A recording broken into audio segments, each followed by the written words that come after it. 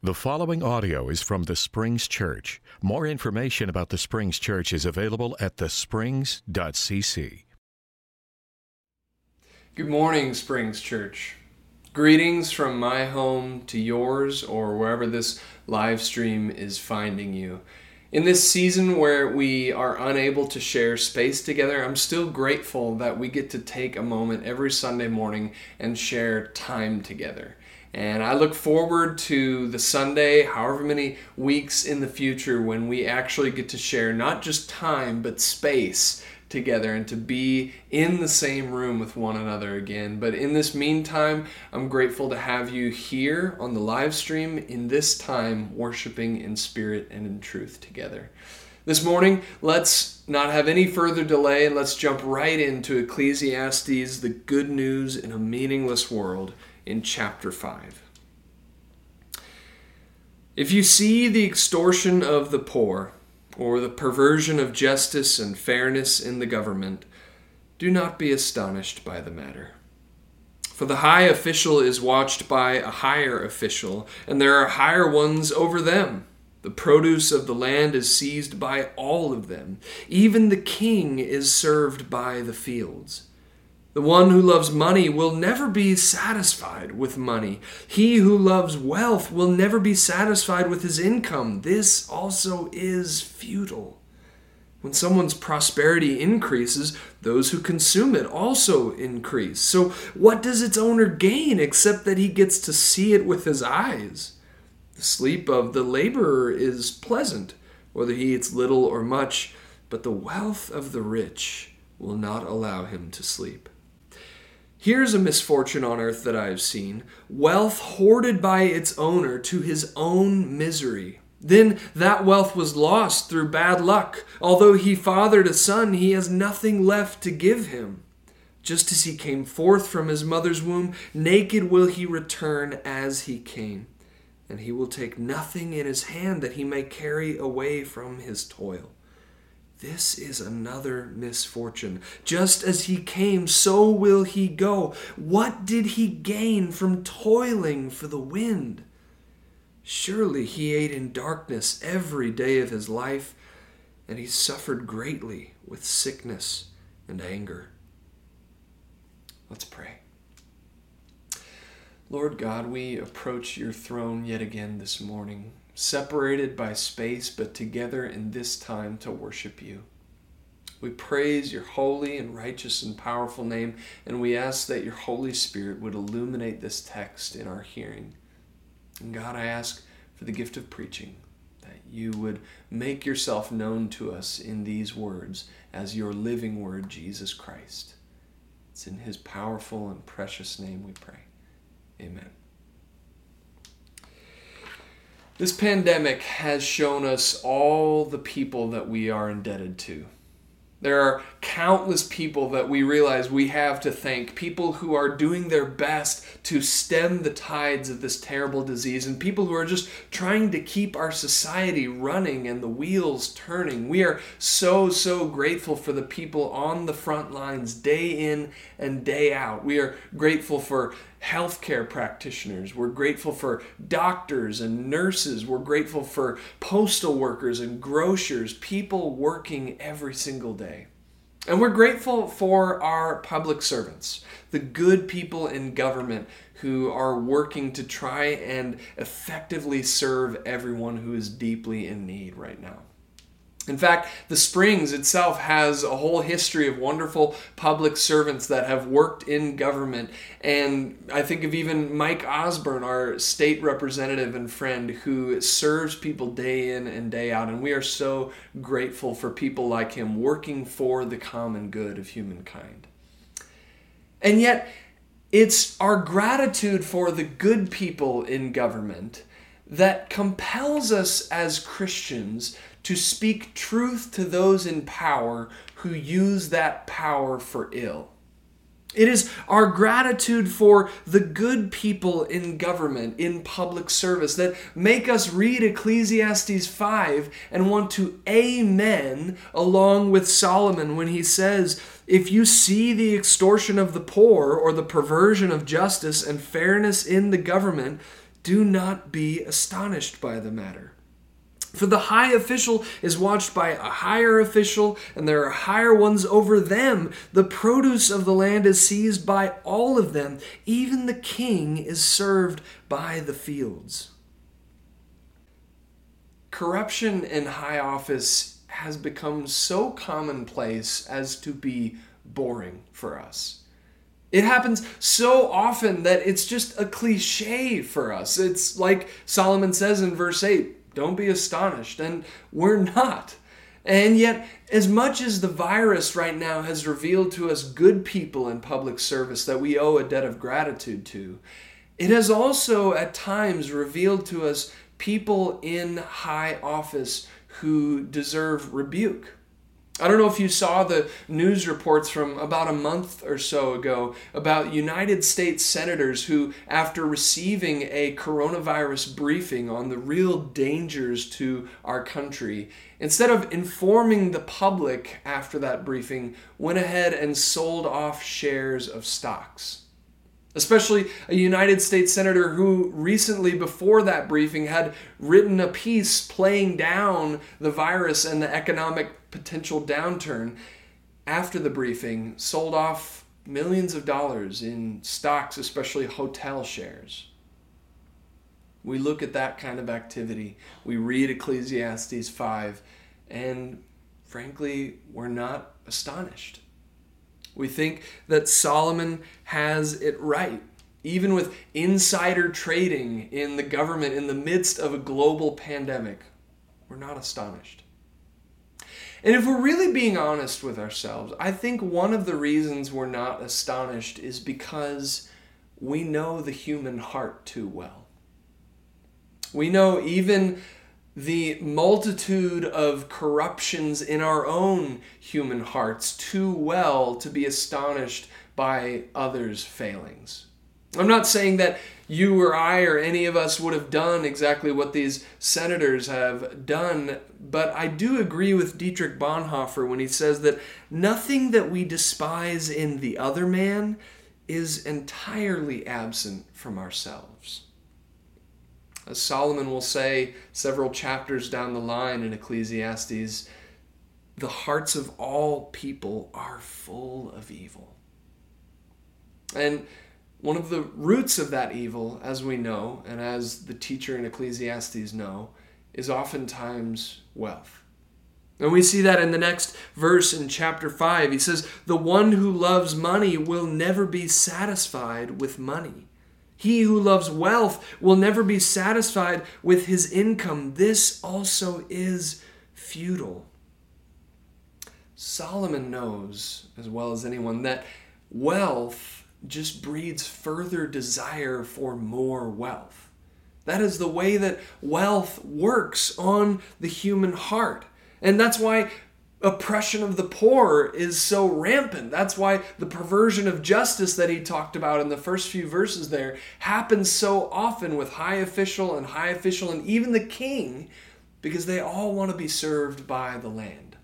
That's the way the world works, and it doesn't astonish us. A couple of examples from data. In fact, in the year 1980, the average CEO made 42 times what the average production worker made.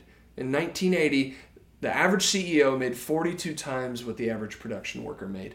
Fast forward to 1999, and that number had gone from 42 to 475 times. The average CEO in 1999 made 475 times the amount of the average production worker. And it's a stat like that that partly accounts for this next statistic. If you look at this chart, we'll see that in 1980, this is where the American economy was on the left side of this graph. And as you follow that kind of thick black line that says per capita GDP, that's the growth of the American economy over the last few decades. Those bottom two lines below that are the working class, the poor, and you'll see that the growth of their incomes has not kept pace with the American economy. However, the upper middle class has basically just kept pace with the per capita GDP. But the top two lines, you'll notice, the 1% and the 0.01%, the ultra wealthy, have astronomically outpaced the growth of the American economy. While the poor and the working class have fallen below on hard times, the ultra rich have astronomically outpaced the country as a whole. Ecclesiastes tells us this is the way the world works. Greed and power left unchecked continues to accrue and add up to injustices for the many, for the poor and the oppressed. That is the way that the human heart tends and the way that it comes together in the world. And Solomon says, we're not surprised. We're not surprised because wealth continues to produce more desire for more wealth. And I think this global pandemic, even in the ways and the resources that we all have in disparity to react to it, has really highlighted the divides and inequalities and class differences between us ever so greatly. And Solomon says, if you see the extortion of the poor, if you see a high official and another high official, and then the king, even he wants to be served by the fields. This is the world. And yet it's into this world that Jesus steps. Jesus steps into this world and he proclaims the coming of the kingdom of God. But the kingdom of God is not like the regular kingdoms that we see in the statistics that I've said or in the history of the world or the world of Ecclesiastes. No, the kingdom of God is different. Because even though the king in Ecclesiastes 5 wants to be served by the fields, Jesus says that he comes as the king of his kingdom and he doesn't want to be served. Jesus wants to serve. Jesus doesn't come to take, Jesus comes to give. And so Jesus knows what it's like to confront the high official who's watched by a higher official. In fact, he confronts one of them in John chapter 18. It's in that chapter where Jesus has been betrayed, he's been arrested, and finally, in the midst of his trials, he comes face to face with Pontius Pilate, the governor of Judea. And it's in John 18, in verse 35, that Pilate replies to Jesus. He says, I am not a Jew, am I? Your own nation and the chief priests have handed you over to me. What have you done? Jesus answered, my kingdom is not from this world. If my kingdom were from this world, my followers would be fighting to keep me from being handed over to the Jews. But as it is, my kingdom is not from here. Pilate asked him, so you are a king? Jesus answered, you say that I am a king. For this I was born, and for this I came into the world, to testify to the truth. Everyone who belongs to the truth listens to my voice. Pilate asked him, what is truth? In the next chapter, Pilate will tell Jesus, look, I have the power to crucify you. And it's that very power, the power to crucify, that keeps in place the power structures of every human governmental system. The systems that build up the inequality and the injustices that Solomon talks about in Ecclesiastes 5. It's that power, that force, that violence, the power to crucify. But Jesus shows up with his kingdom. And Jesus' kingdom is a kingdom of giving. In fact, Jesus is willing to give himself all the way to the cross that Pilate threatens. And the amazing thing about the truth of who Jesus is, because in John 14, Jesus tells his disciples not just that he has truth or that he is true, but that he is the truth. And the amazing thing about the truth of Jesus is that it is a truth that once it is attempted to be suppressed, only becomes more manifest. When Pilate tries to crucify the cruciform king, he only lends credence to who Jesus truly is. When you try to murder the guy who calls you out for being a murderer, you only lend more weight to the truth of his claim and his person. Jesus shows up willing to give himself all the way to the cross, Pilate's cross, the cross of Caesar, the cross of governments and world organizations that keep people down, that keep inequalities rampant. Jesus shows up and he gives himself all the way to that very cross. And he unveils Pilate's kingdom for what it is. A phony kingdom built on violence. Jesus unmasks it. And just as Pilate's last words of power fade into the distance, the word of God is just getting going. So what does Jesus' kingdom really look like in practice?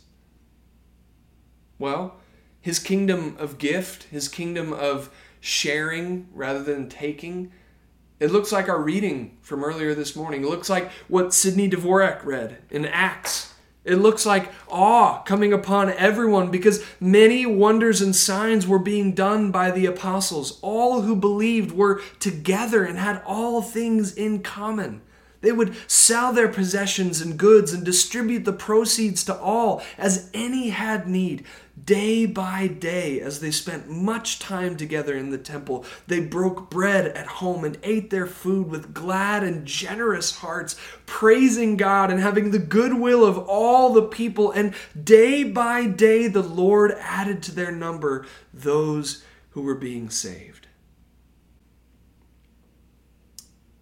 If this global pandemic has taught us anything, it's just how much we need one another.